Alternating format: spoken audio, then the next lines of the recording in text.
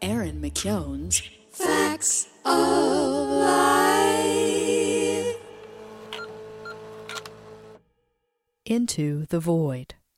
But at least it's summer.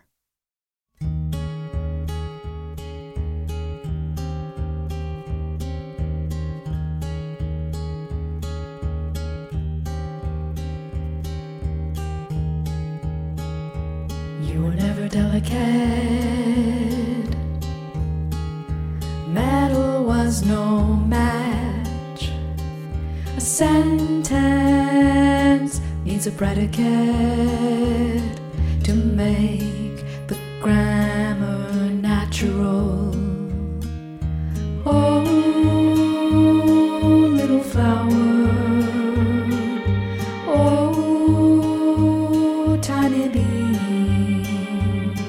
The softest part of smallest you has turned out so mean.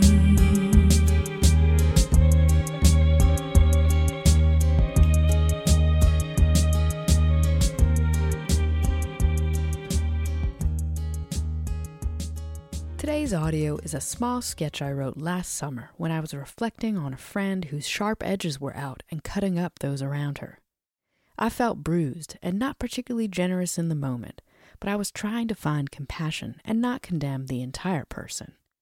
Oh, little flower, oh, tiny bean. But sometimes it just needs to be said that people, despite their best intentions and efforts, can turn out so mean. What do you do in that situation? My better self wants to speak up and at the least say ouch to those sharp edges. I aspire to be able to say immediately, hey, that's not cool when bad behavior is directed at others. In this case, I did neither, instead writing a little sketch of a song that I never showed anyone. I've got some growing up to do. I'm writing today from my porch with Carl snoring beside me. I've been home a week from finishing up the last of a long cycle of projects, some of which I hope to share with you in the near future. As I hinted at last month in my sidebar from Ely, Minnesota, I filmed a few scenes for a friend's movie. Movies take a second, but I hope that by next year you can see what we made. Being on set and seeing my friend thrive directing a feature she wrote was an amazing experience. Over the last year, I've applied for 2 big-time jobs at big-time places. I was a finalist for both, having to complete multi-day in-person interviews, and I recently found out I got neither of those jobs. Them's the breaks, I know, but let me tell you, as someone who had never applied for a job before, I don't know how y'all do it. Ouch. And finally, my year at the University of Chicago teaching and writing a new musical is over. My colleagues and I wrapped up with a super cool class and a fantastic cohort of students. Then we did a 2-week staged reading of our show. It is such a huge and rare occurrence to have 7 actors, a music director, an audio engineer, a video crew, all these folks in one room for an extended period of time making a thing. I don't know when the next time that can happen will be, so it made it all the sweeter to have the opportunity. I savored it. Our presentations went well, and now we're looking for a production. Soon I'll have video to show you. I'm used to having to keep these kind of long-term musical collaborations under wraps, but in this case, we need to spread the word about what we made. So you, my friends, are the beneficiaries. Stay tuned. Maybe this list of things sounds shiny and awesome. Being in a film, being a finalist for 2 amazing jobs, writing a new musical and teaching at a prestigious university. Yes, these things are shiny and awesome, but that is exactly the problem. They are so extremely shiny and awesome that now that they are done, that I didn't get the jobs, they leave a shiny and awesome void. An emptiness, not just on my calendar, which had been packed for the last 10 months, but in my artistic practice, also known as my soul. This emptiness is natural after a big project finishes, when you return from a long trip or a large experience. And it can be important, even healthy, to take time to be in it, to feel the difference between being on and being off. But what I'm coming home to is of a more sinister quality, because there is no end in sight to it. Sure, I have a couple delightful days scheduled, but there is no future project on the calendar, no steady income to support me, no impressive thing that I can tell you about just over the horizon. There is only a quiet, humble vacuum where there once was a bustle, a stillness all the more profound for the chaos that preceded it. As a freelance person, it's always been up to me to keep the calendar full and flowing. Obviously, I've done a pretty good job of it to get this far, but lately I've been striking out at finding the next thing, leaving a hole of indeterminate size in the future, a void-shaped void.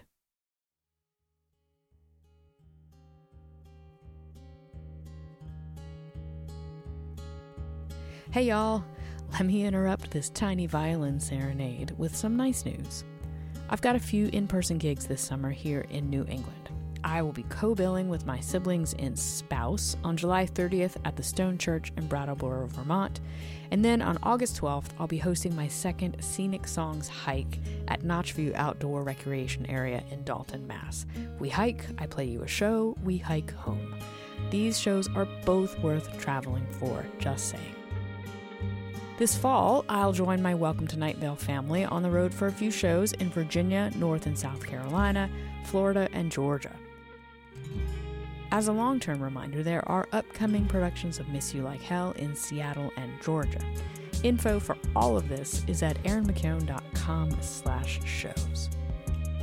Now, since I've got a stretch of time on my hands, I am reopening my teaching practice, Cabin College. I'd love to help you make an album, improve your songwriting, devise a music or songwriting curriculum, or learn how to record at home. We meet by Zoom at times that work for you. erinmckeown.com/cabincollege to get started. And finally, The Facts of Life is always full-featured for no cost, but if you aren't subscribed on Substack, please consider it today. It's a big help. If you can't do that, please tell a friend or rate, review, or subscribe on your podcast platform of choice. Thanks as always for listening, and back to the pod.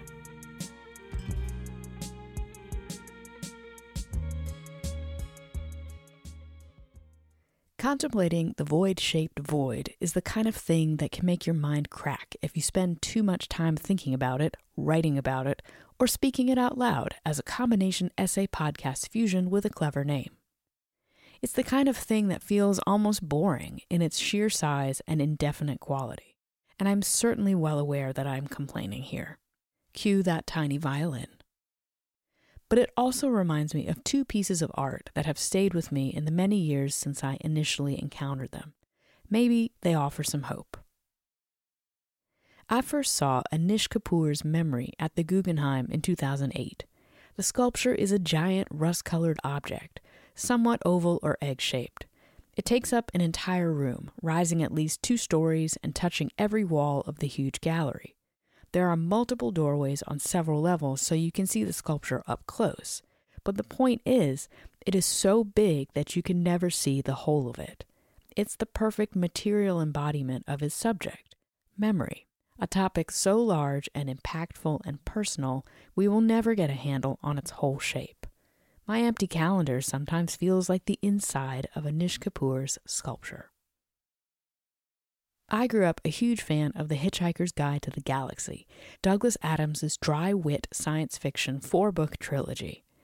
In one of the books, the overlords of the universe have devised what they consider the most painful, deadly punishment possible for life forms, the total perspective vortex. The victim is taken to a desolate planet where they enter a type of planetarium/IMAX theater. Once strapped into the viewing chair, the total perspective vortex shows you your infinite smallness and inconsequence as related to the actual size of the entire universe, of multiple universes, of all known universes, knowledge, and creation. The result is immediate annihilation. The weight of any individual's insignificance crushes them completely, and they implode. Sometimes my empty calendar feels like the total perspective vortex. However, notably, One being survives the total perspective vortex, and that is the infinitely egoed Zaphod Beeblebrox. He is so sure of himself that nothing can puncture his confidence. Also notably, the total perspective vortex is powered by a piece of cake, to which Zaphod helps himself after surviving the vortex. This is why I love art. This is why I love books. This is why I love writing. I started this essay out with only a vague idea of what I wanted to talk about. Somewhat shamefully, in fact, because who wants to hear or read a complaint about an empty calendar? But as I write, I recall. As I write, something moves in me.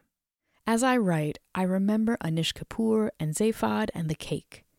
And then I think, there is no balcony or viewing platform that allows you to see all of memory, because you don't need to. You have your close-up experience, and that's all you get, and that is enough. And why would I willingly enter the total perspective vortex of my calendar multiple times an hour when I have a choice not to look?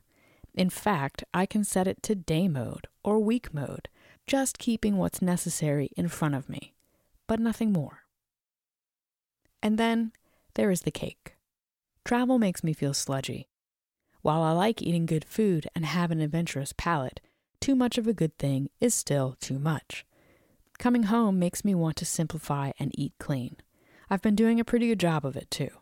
Not overly bothered about it, not thinking too much about what I am not eating, easily making healthy choices when faced with a pie menu. But last night, I went to have dinner with my rock and roll aunties. After dinner, they pulled out a raspberry cheesecake that was left over from a party the night before. "Do you want cake?" they asked. Reader, I ate the cake.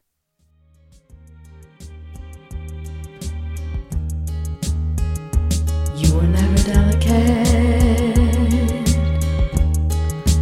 Metal was no match. A sentence needs a predicate to make the grammar natural. Oh, little flower. Oh, tiny bee.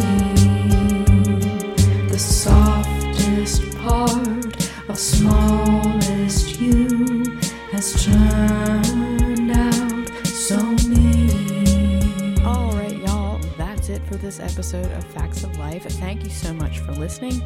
Don't forget, rate, review, and subscribe on your favorite platform of choice, and we'll see y'all next time. Thanks.